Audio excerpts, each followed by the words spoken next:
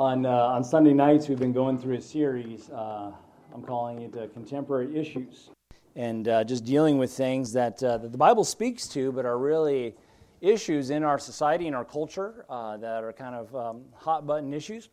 And we talked about first starting out with what is our authority? Where does that come from? And it comes, the Scriptures ought to formulate our worldview. It ought to formulate our convictions and things. But it's amazing how a lot of things, just because they enter into the political realm, people think, churches shouldn't talk about that. That's politics. No. God talked about a lot of these things long before we started making them political issues, right? Because many times these political issues are, in fact, moral issues. And so we'll be talking about an array of things. Some things will kind of hit a little more home. Others, we might think, I think everyone should know that. But we should never assume. We should always teach the Word of God and bring things, bring some biblical answers to some of these issues of life. And so tonight we're going to talk a little bit about the sanctity of life, a biblical perspective on the sanctity of life. These are issues that are being raised in the weakest times of life. A baby in the womb or the very end of life those are times in life that are under attack these days. They're always pushing and talking about abortion laws, and several countries, folks, are dealing with this thing of euthanasia, ending life or physician-assisted suicides. A lot of countries, it's really on the rise. I mean, skyrocketing in recent days, and there's even been talks in certain states in America of dealing with those. I know there's been talk of it in Oregon and some of the other less red states. But the reality is we got to ask ourselves as believers, as Bible believers, what does God say about these things? And as I mentioned earlier today, the reality is a lot of these national sins, folks, they're on our watch. And we have to ask ourselves, are we praying and are we seeking God and are we doing what we can? So we're going to give some biblical points on framing what we should hold to in this area of life, as well as how we can be involved and how we ought to even talk with one another about some of these issues. So we're going to start in the beginning in Genesis 1, if you want to turn there, Genesis 1. Beginning is always a good place to start. And when we talk about the sanctity of life, what we're talking about is the belief that all human life is sacred and it's worthy of protection. We think about even the Bill of Rights in our own Constitution is really rooted in the fact that life has intrinsic value to it by virtue of its own creation, right? And the reality is, as we consider even what the founders said, right, that all of us are endowed by our who? Creator, which, in case you don't know, that's a reference to God, okay? The Freedom From Religion Foundation says there's no reference to God in the Constitution of the Declaration of Independence. And I think, have you read it? All right, just look for the capitalized words. Let's start with that, okay? Our Creator, we're endowed by our Creator with certain inalienable rights. That means it cannot be separated or it cannot be taken away, including voluntarily. In other words, I can't even give up those inalienable rights, if I wanted to. In other words, the way that it was framed and the idea that was behind it is I couldn't just give up my rights even in the area of like slavery. I couldn't just make myself a slave in America. Okay, that was the thinking early on. By the way, you go back to the writings, our founders, many of them abhorred slavery. And the first draft of the Constitution actually would have abolished slavery, but there were two colonies that didn't want to go for it, and they were in a hurry to get this thing done. So they said, we're going to table this. And boy, that would have saved a civil war if we had just dealt with it then. New York and New Jersey, those two, I tell you. But anyways, all the way back then. But they understood some things. They pulled these principles from the Scriptures, and by virtue of creation is what they appealed to with many of these things. By virtue of creation, you have the freedom of thought. You have the freedom of expression. You have the freedom to travel unhindered and to carry your person unmolested. I mean, this was the idea behind them, that by virtue of God creating you and giving you the value that He gave and putting His image in us, that is worth defending and that is worth fighting for. You contrast that to even several maybe Eastern cultures, or just there's a different mindset that life is maybe disposable. You think about some of these countries and you say, how could they just blow up their children? How could they be suicide bombers? And we think about these things, and we have to realize, folks, we are coming at things. We are so blessed to come at things with a biblical worldview. Even if you're a non-believer, American ideology is rooted in Scripture. So that should have been an amen right there. I mean, I'm not telling you something that should be foreign, okay? We'll go back and have some history lessons if we need to, okay? But we come back to the very beginning, Genesis 1. Look at verse number 26. And God said, let us make man in our image, after our likeness, as the Godhead communing with itself, God the Father, God the Son, God the Holy Ghost. And let them have dominion over the fish of the sea, and over the fowl of the air, and over the cattle, over the earth, and over every creeping thing that creepeth upon the earth. So God created man in his own image. In the image of God creating him, male and female created he them. And so we see here, the very beginning, let us make man in our image. And so without getting too deep into that, we can try to discuss what is this image that was in God's likeness. When we think of image, so one of the first things that might come to mind is appearance. But let me just say, God did not make us to look like him. Okay? God is a spirit, the Bible tells us. Jesus said, and they worship him must worship him in spirit and in truth. And the fact of the matter is, we look at one another and we say, we look a little different. Some of us look a little more different than others, but we look different from one another, right? It's not the image in the sense of we all look like him. But there are certain aspects of God that he has put into us.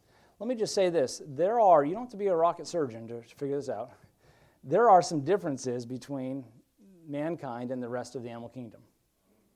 All right, lots of differences. There's cognitive differences. There are relational differences. God's made us to be relational creatures. There are creativity differences. God's made us to create. Did you notice that? By the way, God creates. We just read the end of his creation account. God is a creative God. It blows me away how extravagant God is with his creation. Have you ever just considered the stars? The heavens declare the glory of God, and the firmament showeth his handiwork. I mean, just the vastness of the stars, unexplored areas of this universe. By the way, I love that phrase, universe. What's universe mean? It means una, single, verse is a spoken sentence. The universe is a single spoken sentence. God said, let there be. Boom, there it is. I love how even in our vocabulary, it implies God. And God spoke it into existence. But I think about even the unexplored vast oceans that we have. There's such creativity in just the sea creatures and the animals, some of which most people would never even see. How extravagant is this God to just make all this creativity? He's a creative God. He's made us to be creative. You know, the animal kingdom cannot paint a beautiful sunset. You know, you might say, well, I saw one time on TV they trained these elephants to paint something. Yeah, they trained elephants to hold the brush and to make some designs, but to tell you what, it's not creative like we create.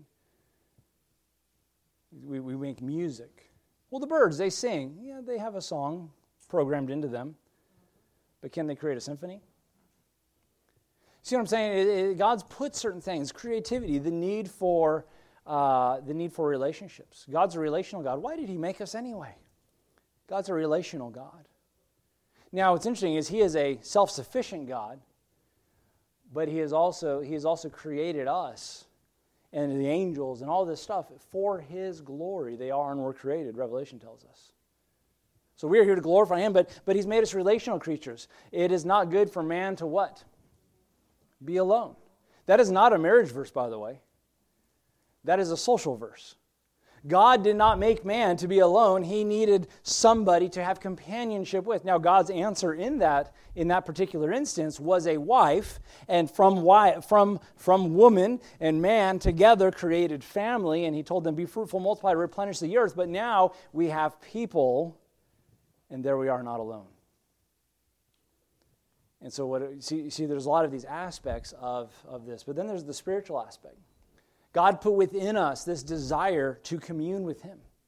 He put in all of us a need for this relational aspect with our Creator God that was marred by the fall. When man fell, that relationship was strained. which begins the discussion of the gospel message. The very first glimpse of the gospel is there in Genesis 3, that God would crush the serpent's head with the seed of the woman. And by the way, usually you're not going to talk about the woman's seed, you talk about the man's seed. But in this case, there was not going to be a man, for a virgin would conceive and bear a son. And that was going to crush the serpent's head. What a tremendous prophecy, and there's so much we can get into with that, but we see the very need for the gospel in the very beginning. The man was made. Man fell from that position, and you could really say it this way, there's a measure of that image of God that was lost that was in man. Look at Genesis 5. By the way, I always love when people say, we're all God's children. We're all made in His image. You know what Jesus said to the religious crowd? Ye are of your father, the devil. Whoa. We're not all God's children. We must be brought in by adoption. And that's part of the gospel message. That's what the scriptures lay out for us. But notice Genesis 5. It says, this is the book of the generations of Adam. In the day that God created man, in His likeness, in the likeness of God created He him. So in the day that God made man, Adam, in His likeness. Verse 2, male and female created He them, and blessed them, and called their name Adam, in the day they were created. And Adam lived 130 years and begat a son, don't miss this, in his own likeness, after his image, and called his name Seth. Now this is interesting. Romans 5 tells us this, by one man sin entered into the world, and death by sin. So that death passed upon all men, for that all have sinned. The fall from the image has taken place, and now a new image is reproduced. Adam was made in God's likeness, in God's image. He fell through the fall, and now the sin has tainted the bloodline, and we are now in this fallen race. And death is being passed upon all men, for that all have sinned. So in Adam, all die. I love what Romans unpacks. But by the second Adam, you can be made alive. And that position, that relational aspect with God can be restored. So ye who were dead in trespasses and sins, remember God said to Adam, in the day you eat the fruit thereof, you shall surely die. So we fast forward, Ephesians says it, Colossians says it, he says, ye who were dead in trespasses and sins has He quickened, made alive together with Him. Hey, it's restored. That image is restored. We cannot have that relationship with God once again because of what Jesus Christ has done. Folks, that's part of the gospel message. Now, that's the spiritual side of it. But by virtue of it, the fact that you and I, as God's creation, made in His likeness, made to have relationship with Him, folks, there's value in that. God is the giver and taker of life. We can't play God. We can't play God in the sense of taking someone's life. We can't play God in the sense of taking our own life. By the way, what's that called when you take your own life? We call it suicide. What does the Bible call it? See, suicide is not a Bible word. We should make sure we're defining things biblically. What does the Bible call it? Murder. It's self-murder. Now we can look at what does the Bible say about murder. You see what I'm saying? And so we bring things back around. And so as we're talking about this and understanding the sanctity of life, the sacredness of life, it is worth protecting by virtue of creation. God has made us for His glory. Jesus said it this way, herein is my Father glorified, that you bear much fruit. You say, well, what about all these ungodly people being born into ungodly families and they don't even have a chance, it seems, to be saved? Then we better go find them. Because herein is my Father glorified, that you bear much fruit, and we are been put here for the glory of God. Revelation 3, all things He's created all things for His glory, they are, and we're created. That might be Revelation 2. It's earlier in Revelation. We're created, was it? 4. There we go, 4. Thank you. Thank you, corrector. We're created for His glory. They are, and we're created. That's where you and I fall into God's plan. And so God created us in His image for a purpose, for the glory of God. And so let's kind of go back to the beginning. So when does this life begin? Because that's usually the question, right? That's kind of how it's framed. When does this life begin? Look at Psalm 139, if you would. By the way, there's a very clever thing happening in the debate of life. How many of you have studied the Holocaust? At least a little bit in the Holocaust, right? You ever asked this question, how did they get so many people to turn on a group of people? And what were some of the tactics? What were some of the tricks that were used to get people to turn on the Jewish people? By the way, I don't know if you noticed, there's a resurgence of that same spirit going on right now. Call good evil, but I think it's even simpler than that. What do they have to do in order to get it justifiable to a fellow human being? You have to make them seem less than human. So these Jews are less evolved. By the way, Hitler was a strong evolutionist, a Darwinianist. They're less evolved. They're the cause of problems. They're like a parasite. They're like a plague. They're like a parasite. Now think about this. That's not really a child in that womb. It's more of like a parasite. In fact, it's actually kind of like a disease, really. I mean, that's how they treat it. It's a disease that needs to be removed, like cancer. It's a parasite. It's a parasite that might eventually evolve into humanhood, but it's a parasite. Now, folks, what do we do with parasites? We kill them. We squish them, right? So if I can convince you that it's kind of like a cockroach. You just, if you see it show up, you just kind of squish it and you live your life. And folks, we're buying that kind of a lie. That's why I appreciate organizations that are really pushing for young ladies to see an ultrasound before they go through with it. Yeah. Because what are you going to see? You can't deny, hey, that's a person. That's a human person. By the way, it's tough the day that we live in when we talk about issues like this, like some of the other things we'll talk about on Sunday nights, because it's inevitable we're going to run into somebody or talk to somebody that has crossed that line. But I want to say this, that should not deter us from talking about it. We want to express grace, and there is forgiveness in Christ, and I'm so thankful for all that.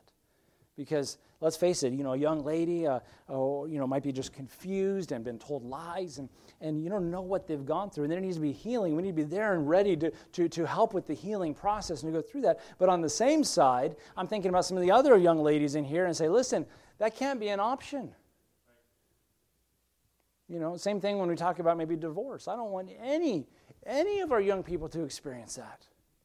But I'm not going to avoid talking about it just because some other people have experienced it. I want to warn them. We understand that, again, there's forgiveness in Christ, and we want to go forward doing right from here on out, but I also want to warn these young people before they step into it. Mary and Derek, this is not an option, right? Got to make it work. Divorce is not an option. And so similarly, look, that is a human person. That is a human person. So the debate is, well, where does life begin? Because if it's not really a life, then there may be a point where we can justify eliminating this thing. Okay, look at Psalm 139, and there's many passages we can go to. I'm going to try to give sort of an overview of this topic tonight. Psalm 139. Look at verse number 13. It says, "For thou hast possessed my reins, thou hast covered me in my mother's womb. I will praise thee, for I am fearfully and wonderfully," what? Made. We're a creation. Did you know that? I'm fearfully and wonderfully made. Marvelous are thy works, and that my soul knoweth right well. My substance. What is my substance? That's who I was. That's my being. My substance was not hid from thee when I was made in secret parts and curiously wrought in the lowest part of the earth. That's kind of poetic language of being in the hidden part of the womb. You can't see it when it's going on. When when a lady is expecting a child, you can't really see everything that's going on, right? You see maybe the effects of it. The belly starts to swell and get bigger, but there's a lot going on in there that you don't really know. Even an ultrasound doesn't show everything, right? There's a lot going on in that little baby. And so it's a secret thing. It's a hidden thing, what's happening, but you know who does see what's happening? God. As he's seeing and allowing that baby there to be formed limb by limb and cell by cell, and it's becoming what it's going to become. My substance, my who I am was made in secret and curiously wrought in the lower parts of the earth. Thine eyes did see my substance. God saw it. Yet being unperfect, and in thy book all my members were written, which in continuance were fashioned, when as yet there was none of them. Before that baby was perfect or complete or made whole, God already had a record of those members, those body parts. What an intimate God, by the way. This is the same God that says the very hairs on your head are numbered. Now, that's less counting for some of us. But think about this. And that doesn't mean that God, by the way, that doesn't mean God knows how many hairs you have on your head. It means every individual hair is counted. I can pluck this one and God can say, oh, that's hair number 3. Thank you. That's so much more intimate than just saying, oh, I know all about you. I know all about you so much that every hair has a number. That's how intimate it is. So God says, in the deepest, darkest, hidden places, I was starting to form you and frame you, and I had a plan. You think about all this, people like to blame God for a lot of things, right? Why is there such suffering in this world? How come there hasn't been a cure for cancer yet? Well, you know what? Maybe we aborted that one.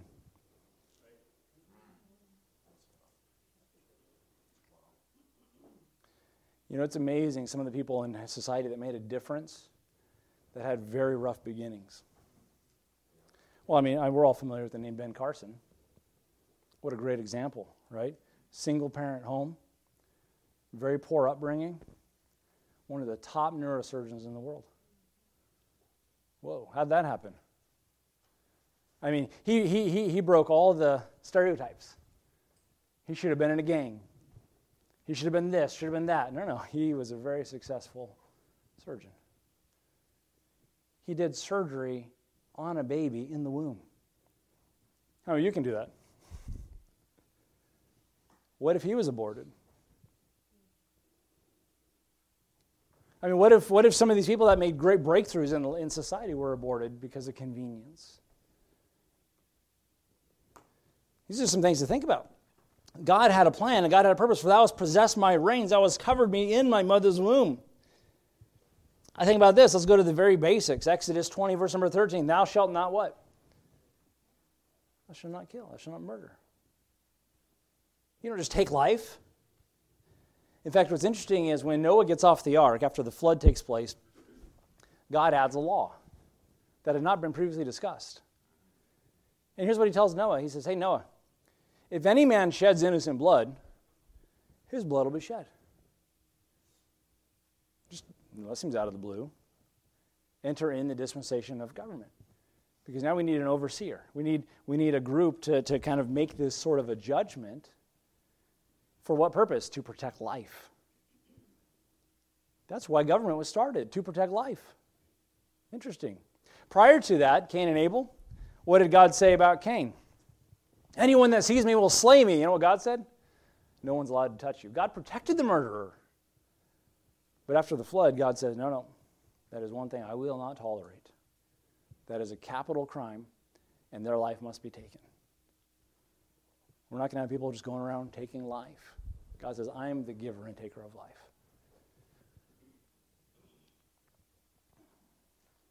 We have some implications when we think about moral law. You can't just take someone's life. But think about this. If evolution is true, who says so? If God's word is true, it's very easy to say, where's the authority come from? That life is sacred. If evolution is true, we're just a cosmic accident. We're just animals. And what do you do with animals? Well, if your horse is injured, you put him down. If your dog is injured, you put him down. We don't do that with human life. It's valuable. It's different than the animal kingdom. Jesus affirmed the value of life in Matthew 22. When he talks about they came to him and they said, what is the greatest commandment? And what does he say? He talks about how you relate to others. First to God, then to one another. In Matthew 22 and verse number 37. I said this. Jesus said unto them, when they came to him, what is the great commandment in the law? And he said, thou shalt love the Lord thy God with all thy heart, with all thy soul, with all thy mind. Now they all knew that. That was from Isaiah, Isaiah 5? Not Isaiah, Deuteronomy 6. Deuteronomy 6. what we call the Shema. Every Jewish person had that memorized. Thou shalt love the Lord thy God. And so okay, that was an easy one. But then he goes on and says this. Jesus said to him, thou shalt love the Lord thy God with all thy heart, with all thy soul, with all thy mind. This is the first and great commandment. And the second is like unto it. Thou shalt love thy neighbor as thyself. Well, no man yet ever hated his own flesh, but cherisheth it and nourisheth it. That's what that's what the scriptures tell us in the marriage relationship. So ought men to love their wives. There's an obvious aspect that we defend ourselves, we protect ourselves. There have been stories of people that were ready to commit suicide, about to jump off a bridge or whatnot, and people threatened their life, and they instantly go into defense mode. You see somebody bouncing on the edge of a bridge, and you go like you're going to push him. He's not going to take that as help. He's going to back off because it's instinctive in us to defend ourselves, to protect ourselves. No man yet ever hated his own flesh. By the way, when you get self-destructive and want to harm your flesh, you have to ask yourself, if no man yet ever hated his own flesh, what is causing me to do such a thing? What have I allowed into my own life to influence me that way? So what does God say? He says, you love your neighbor as yourself. Well, if I'm going to value my own life, if I value my own opinion, if I value my own health, then I had to look at my neighbor and say, you know what, I'm going to value yours as well. Folks, these are some of the principles that our own Bill of Rights was based upon in America. You see, evolution is going to say this, well, I'm the God of my own universe, and I decide what's right and wrong for me. And you decide what's right and wrong for you, and there's no absolutes. Everything's relative. I love absolute statements like that, by the way. There are no absolutes. Really? That sounded pretty absolute to me. Are you absolutely sure?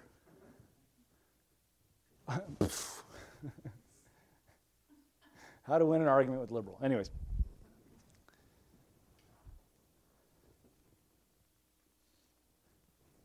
So, as believers, here's the thing that's really that I believe God puts on our shoulders. It is our call to protect life. It is our call to protect life. I've said this many times before. What is the greatest need for any person that comes into this world? Salvation. So if salvation is the greatest need, what is the greatest way we can serve somebody? Sharing the gospel with them. And if we're concerned about their soul, and if we're concerned about them coming to Christ and being saved, it's because they have value. Their never-dying soul has value to God. I may not value them, but my God sure does. And so if I'm going to serve my God, then I have to realize I have to value them too. And I have to love them, and I have to care for them as well. Look at Proverbs 24 real quick. You guys are doing well tonight. Proverbs 24.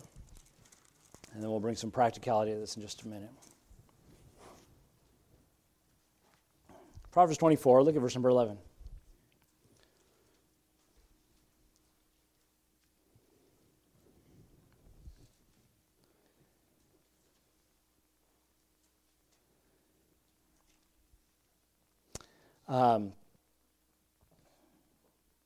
We are called to protect life. Notice what it says, Proverbs 24, verse 11 and 12. If thou forbear to deliver them that are drawn unto death, and those that are ready to be slain, if thou sayest, behold, we knew it not, doth not he that pondereth the heart consider it? And he that keepeth thy soul, doth he not know it? And shall not he render to every man according to his works? So here's the idea. You knew someone's life was in danger. And what do? You play ignorant. I didn't know. Not going to fly. I didn't know what was happening down at Planned Parenthood. Not going to fly. I didn't know someone was nigh unto death. God says that's not an excuse. You know. You know these things are going on. We're called to protect life. I think about these issues, the main issues that this speaks to. Obviously, I don't think indiscriminate murdering is really the issue in America. Luckily, we do have a little bit of a justice system left, right? Somebody murders somebody, he'll stand on trial and things. And I think 100% of the time it really should be the death penalty if innocent blood is shed based on the scriptures. Some people might say, how can you say that? You're a Christian, you shouldn't have, it's amazing. The same group that says we should not have the death penalty have no problem killing innocent babies. And then those of us that say we should save innocent babies should have no problem saying, you know what, a cold-blooded murderer should not have the right to live. Because that's what God said. You say, oh, well, that's Old Testament. In Romans 13, the Bible talks about government, civil government, that they bear not the sword in vain. Let me ask you, what is a sword for? It's to kill. It's not to imprison, not to give a spanking, it's to kill. Even in the New Testament, God is for capital punishment. But with that all being said, here are the controversial issues that we have to deal with today. Abortion and euthanasia. I'm very thankful for the recent Supreme Court ruling that kicked it back to the states, abortion. And I'm thankful for states that are taking a stand, and they're going in a good direction, heartbeat laws and so forth. But it's amazing, we were talking about just before service tonight about all these politicians that keep making abortion really the issue. And here's what they tend to, let me just tell you, this is such compromise. They're saying, what we need to do is just cut it off at a certain amount of weeks. I can't remember, what was the weeks that they're talking about, like 26 weeks or something like that? That's too many. Yeah. Well, anyways, I was hearing statistics, and the number they're talking about would make a difference on about 2% of the abortions. Why don't we just, if we're going to be pro-life, let's just be pro-life. Okay? So then I'd love to bring in the extreme case. What about rape and incest? Folks, if we just made it okay for rape and incest, let me just say that will be a huge victory. Because we're talking 2%, if that. But let me just say, just because one person sinned, do we then continue a sin by taking an innocent life? It was not that baby's fault. It was not that baby's fault. And if you were traumatized because you were, heaven forbid, you were raped or something like that happened, give the baby up for adoption if you can't handle it. There are a lot of people that want a baby that can't have one. Boy, wouldn't that change if those tax dollars, instead of going towards funding abortions, went towards helping people adopt? What a difference that would make. You know how hard it is to adopt, but how easy it is to abort? Talk about backwards. We got to think about these things and say, you know what, when it's time to vote, I'm going to vote as a Christian. Well, it's not popular. When has siding with God ever been popular? And why should that even enter into the equation? Well, lesser of two evils is still evil. So how do we address it? We need to address these things with spirit-filled responses. As we talk about upholding the sanctity of life, how do we respond?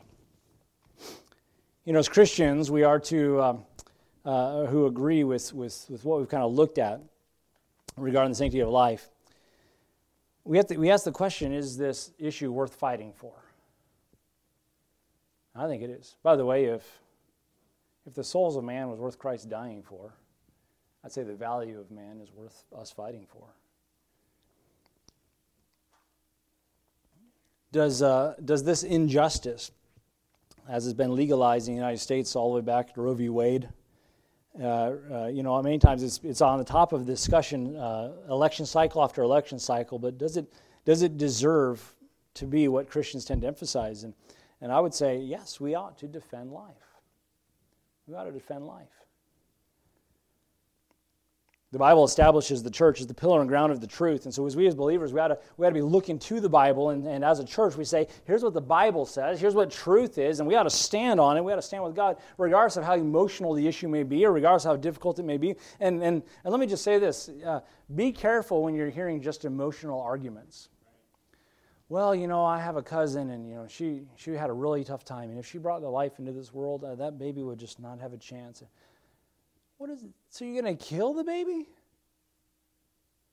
Folks, I've gone through some really hard financial times in my life. Did I look at my wife and say, I think we should just kill our family? Why don't we all just die, because we got a hard life ahead? How is that the solution? We chuckle at that, but is that not the argument when we talk about bringing children into a world in a tough environment? And there are some tough cases, and there's always going to be a tough case. But this is not a gray area. This really is black and white. Abortion is not a new issue. Abortion has been around all the way back since Hippocrates in 460 to 370 BC. He's the one we reference with the Hippocratic Oath. You know, doctors used to have to take that Hippocratic Oath, that they'll protect life.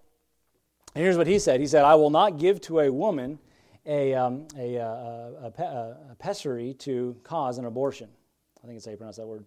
In other words, he's not going to give them somebody that will terminate the pregnancy. On the other hand, Plato and Aristotle both recommended family growth limitation and population control through abortion. These are the philosophers.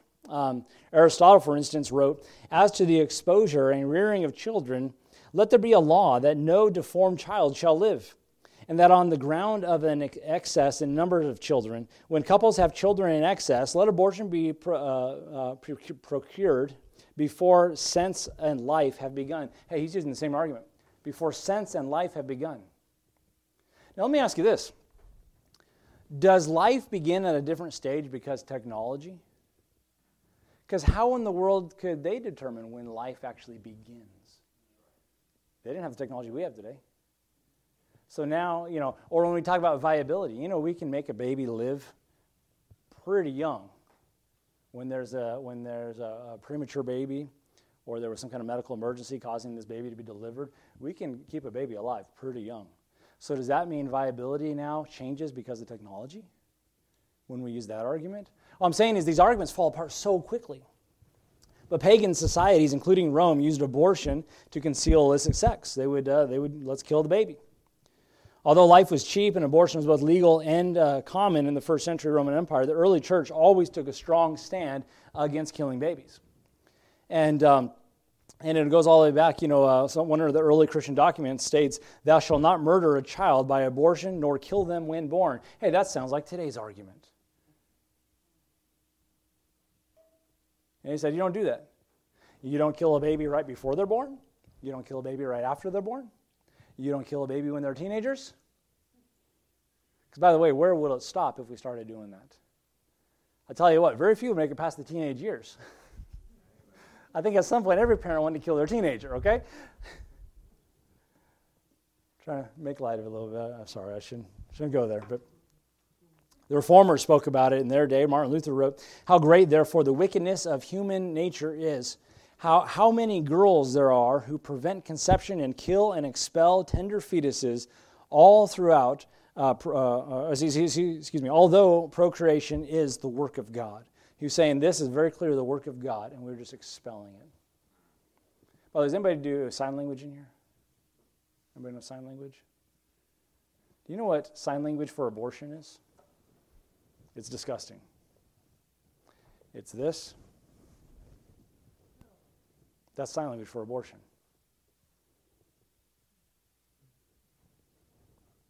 Isn't that exactly what we're doing? Isn't that exactly what abortion is? Taking God's beautiful creation. Any of you that have had children, I don't know how anybody, by the way, can have a child and be an atheist. It is such a miracle of God. That little child, you hold that for the first time, you think, God did this. And God's now trusted us with this child. It's so amazing. So how do we respond? First of all, we must respond with clarity. We have to be clear about it. One of the tactics of Satan is add confusion where there should be clarity. We hear this with the word games, don't we? We change the words. We change definitions. We change meanings. Planned Parenthood has been really good at this, on twisting things and changing meanings. In an article, Mary Elizabeth Williams noted, "In the midst of this unique movement, Planned Parenthood has taken the bold step of reframing the vernacular, moving away from the easy and easily divisive words life and choice. Instead, as a new promotional film acknowledges, it's not a black and white issue." And so they're twisting the words and trying to change it. And by the way, it's interesting how on the one side you say, well, I'm pro-life. Over here I'm pro-choice. Folks, what is the opposite of life? death. I'm pro-life, or let's just face it, I'm pro-death. By the way, I am pro-choice. You had a choice in the activity you engaged in. But guess what? Whatsoever a man reaps, that shall, whatsoever a man sows, that shall he also reap. There is, sowing and reaping. Guess what? You broke the speed limit, you get a ticket. It works in all areas of life. And some consequences are heavier than others. You're immoral and you get an STD, you can't just undo that. Why would we treat human life that way? Sometimes abortion advocates frame their argument to suggest that the actual state of the unborn child is somewhat of a gray area. But it's very clear in Scripture. Some suggest that knowing exactly when life begins in the womb is a gray area. At various times, people have suggested various criteria of life in the womb should be productive, but notice, however, the terms and definitions are constantly, they're being changed as these word games. And so one of the words that's used often is viability. At which point is the baby is potentially able to live outside the mother's womb? But again, does that change with technology? Or what about those who have been seriously injured and are on a machine to help them stay alive while their body is healed? Are they now expendable? Right? They're on what we might call life support. You see what I'm saying? So all of a sudden now, well, that person's 30 years old, and they're not viable right now. They can't live outside the womb. You see, where do we draw this line? It's not a consistent argument. How about cognizance? At which point the baby is aware of the surroundings. But what about someone who's in a coma or a physical state where they are not cognizant? What if you have a president who's not cognizant? The heartbeat. So you might say, well, the heartbeat. The moment the heartbeat is seen is the star of life. But what about those who have a pacemaker or those whose hearts cannot beat without some sort of intervention? All of a sudden, are they disposable? You see? So these arguments, they start to fall apart. So we need to have clarity, define our terms. And when we're talking, again, we want to speak with grace, but we want to speak with clarity. The Scriptures, take it all the way back to the womb. Psalm 51, verse 5, Behold, I was shapen in iniquity and in sin, and my mother conceived me. I was wrought in the curious parts and all the stuff that the psalmist said there. It was in those times, those hidden places, that God knew, and that person was alive. In fact, even the scientific evidence, day one, on the very day of conception, get this now, all 46 chromosomes are present. It is actually a distinctly different life from the mother. So a human life has already begun. Thus, it's a unique human being with a unique genetic makeup who can never be reproduced or replaced. 3 weeks in, only about 3 weeks after conception, the child's heart begins to beat, pumping their own blood, often a different blood type from the mother's. That's 3 weeks, folks. Some people don't even realize they're pregnant 3 weeks in. 5 weeks. The child's eyes, legs, and hands begin to develop. This is around the time when many mothers confirm that they are pregnant. There's already hands and eyes. Think about that. 6 weeks. The child's brain waves, which have already been active for some time, are now detectable. And again, that's only because of technology. 7 weeks. The baby starts kicking and swimming. Every organ in her body is in place. The bones are taking shape, and the fingerprints have already begun to form. 10 weeks, the baby's teeth begin to form. Her fingernails develop, and she can even turn her head and frown. 3 months, the baby can grasp objects, often grasping the umbilical cord.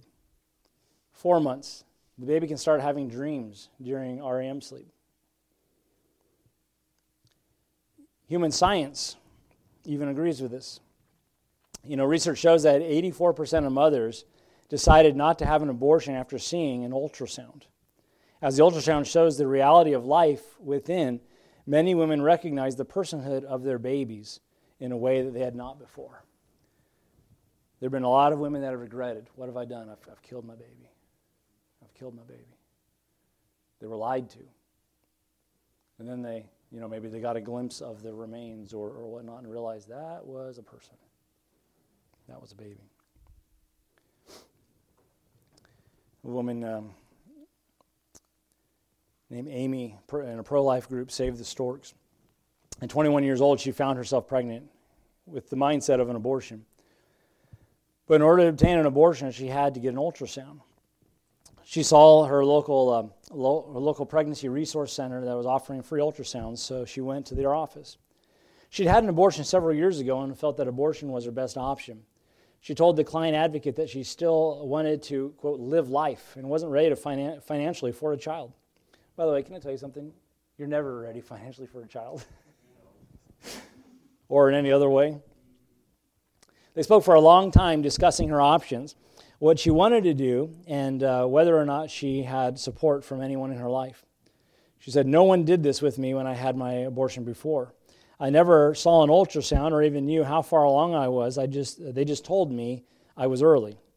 After meeting with the center's staff, Amy started her ultrasound. As soon as she could see the screen, she sat up on the exam table. "That's a life," she said. "I can't believe at 7 weeks a baby would have a heartbeat."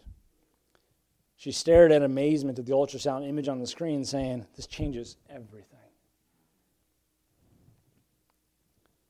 By the way, these are some things to think about when we are voting, and if things come up, that require maybe an ultrasound or require some of these things. These are some things to consider, right? These are little victories that we could win. We may not tomorrow outlaw abortion, but these are some things that will sure help save lives. We need to think about that. Even the abortion industry agrees that's a person.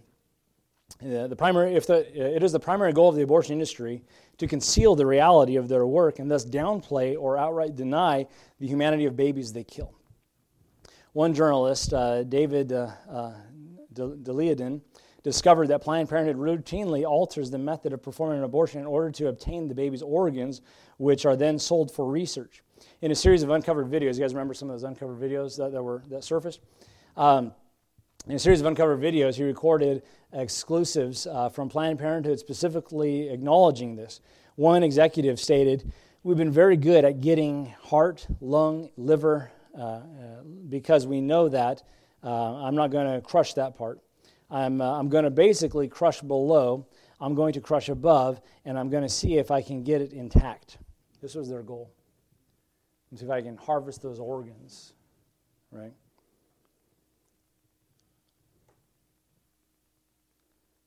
And one might imagine Planned Parenthood didn't take this exposure well. They called him an activist and extremist, and there was a lot that blew up there if you remember the story. Abby Johnson, the former director of Planned Parenthood Clinic in Southeast Texas, had a dramatic change in perspective after viewing an ultrasound image of an abortion in progress. This sight led her to quit her job, leave the clinic, and become an active supporter of the pro-life movement. She said, quote, I could see the whole profile of the baby, 13 weeks, head to foot. I could see the baby try to move away from the probe. She testified this experience changed her life forever, and she vowed never again to be a part of something like this. How many of you have seen the video of the silent scream? I'd encourage you to check it out. It shows an ultrasound of an abortion. It's traumatic, but you see the baby instinctually trying to protect its life in what should be the safest place in the world. And the baby's mouth goes wide open.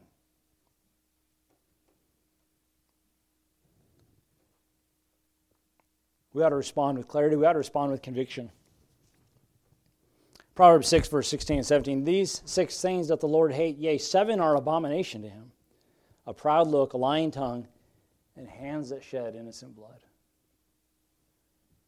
God hates hands that shed innocent blood. Well, God doesn't hate anything. God hates hands that shed innocent blood. Abortion is the exact opposite of the gospel. The gospel is that Jesus said, I will lay down my life for you. Abortion involves a mother saying, I will lay down my unborn child for me. Flips it. Sometimes Christians who believe in the sanctity of life fail to express these truths with conviction. Instead, they play a game of trying to figure out how they're supposed to respond to tough questions without sounding judgmental. Folks, we got to stand for right. We got to do it with grace. We got to do it prayed up and led of the Spirit. But folks, these things take place in small victories through conversations.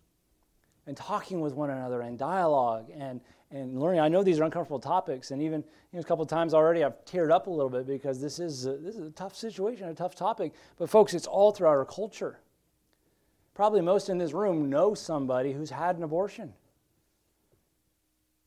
This is a serious thing.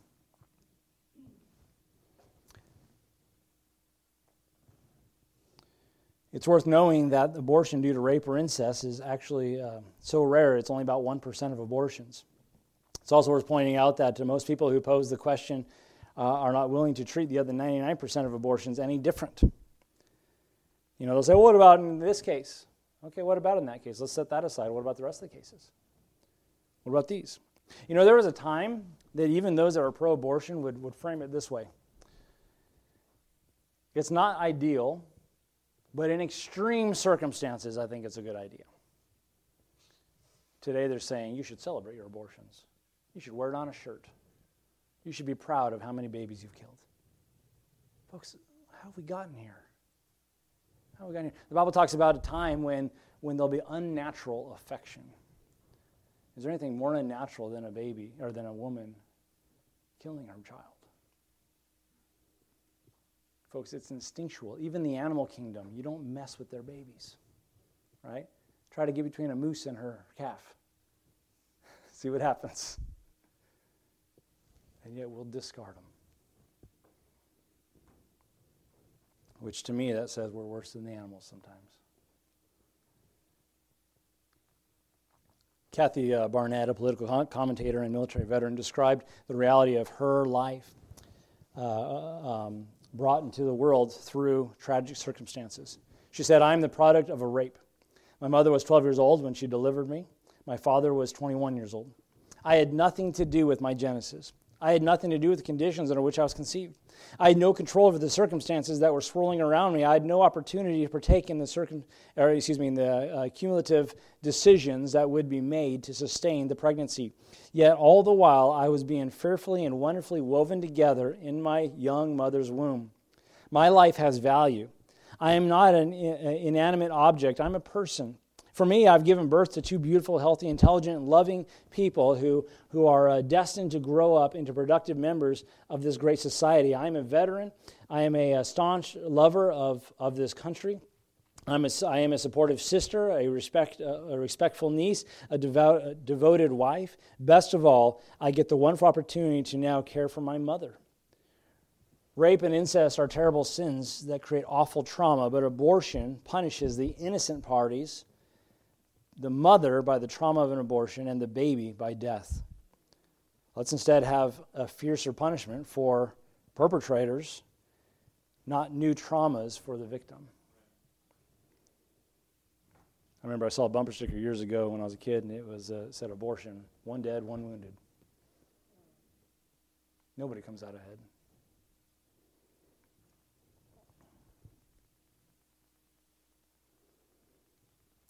One author said abortion is horrible primarily because of its process in which instruments of death invade a woman's body to kill her innocent child. In another book he wrote, I read a newspaper editorial arguing that abortion is just another surgery, no different from a root canal or a appendectomy. But why don't people remember the anniversary of their appendectomy, if I pronounce it right, 20 years later?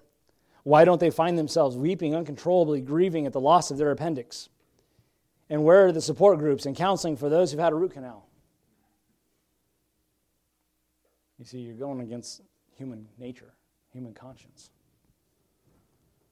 There's a lot more I can get into, but we think about how do we respond. We respond with clarity. We respond with conviction.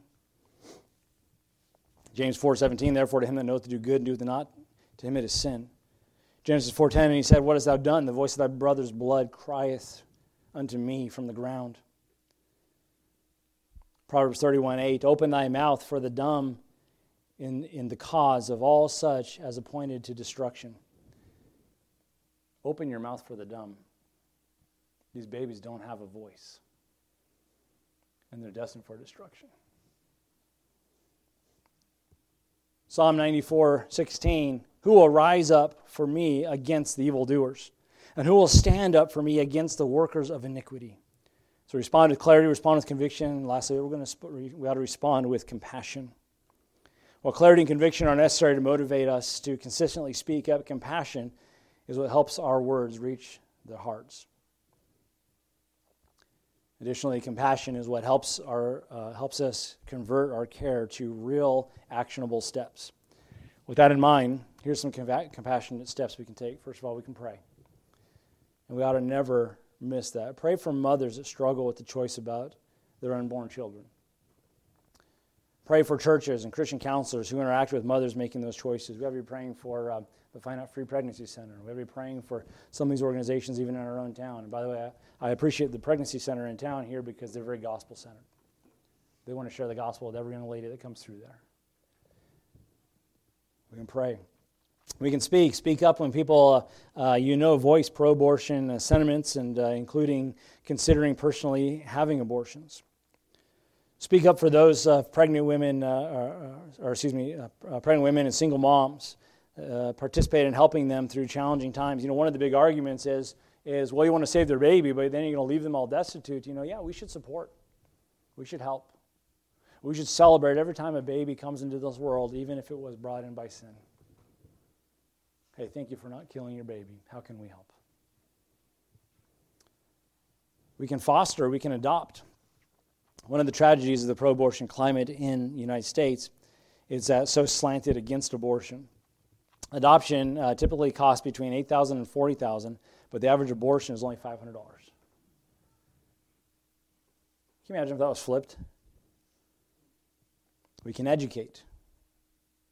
We had to teach these things, by the way, to our young people. We had to be teaching these and talking about it in church. I know it's uncomfortable. I'd rather, give a nice hoorah message, and you're all doing great and wonderful. Keep on going for the Lord, And there are times for that, but folks, these are heavy issues. A lot of the ones we're going to be doing on Sunday nights, these are serious issues that are touching our society today. And you and I, God has placed us here as ambassadors, Lord Jesus Christ, who have been put here to be salt and light in this world. And folks, if we're just kind of sticking our head in the sand and complicit to these things, are we any worse than those that are pro-abortion and trying to push these agendas? We can educate. We can vote. Folks, don't ever miss an opportunity to vote, especially if a topic like this is on the ballot or there is a representative who is taking up this cause. Don't miss an opportunity. We ought to vote. We ought to vote with the Bible, with an open Bible and a pure conscience. Every time there's an election, I try to give out a brochure that kind of says where the candidates are on certain issues. And obviously, listen, we're never going to elect Jesus. Let's just mark that down right now. We're never going to elect Jesus. But we can look at where they stand on some of these issues that, quite frankly, are impacting the cause of Christ. And we ought to think about it that way. We are blessed to live in this country that we do have such a voice. And but we need to be praying. This is a spiritual battle. We wrestle not against flesh and blood, but against principalities and powers and rulers of darkness in this world, spiritual wickedness in high places, places of authority. Folks, you think the bad guy are the politicians. No, there's a demon behind the politicians. There is spiritual wickedness in those high places. And we got to take a stand. We got to take that spiritual war, put on the armor of God, and be praying always in all prayer and supplication with thanksgiving. And then we ought to be involved. And so I hope that's a help. These are things we just got to bring up. We can't assume believers know these things. It is amazing how many professing Christians are pro-abortion. It's like, have you read your Bible about what God thinks about life? For God so loved the world that he sacrificed his own son. I know we're talking about spiritual life in that instance, but if God only valued spiritual life, it doesn't make sense if he doesn't value life itself. So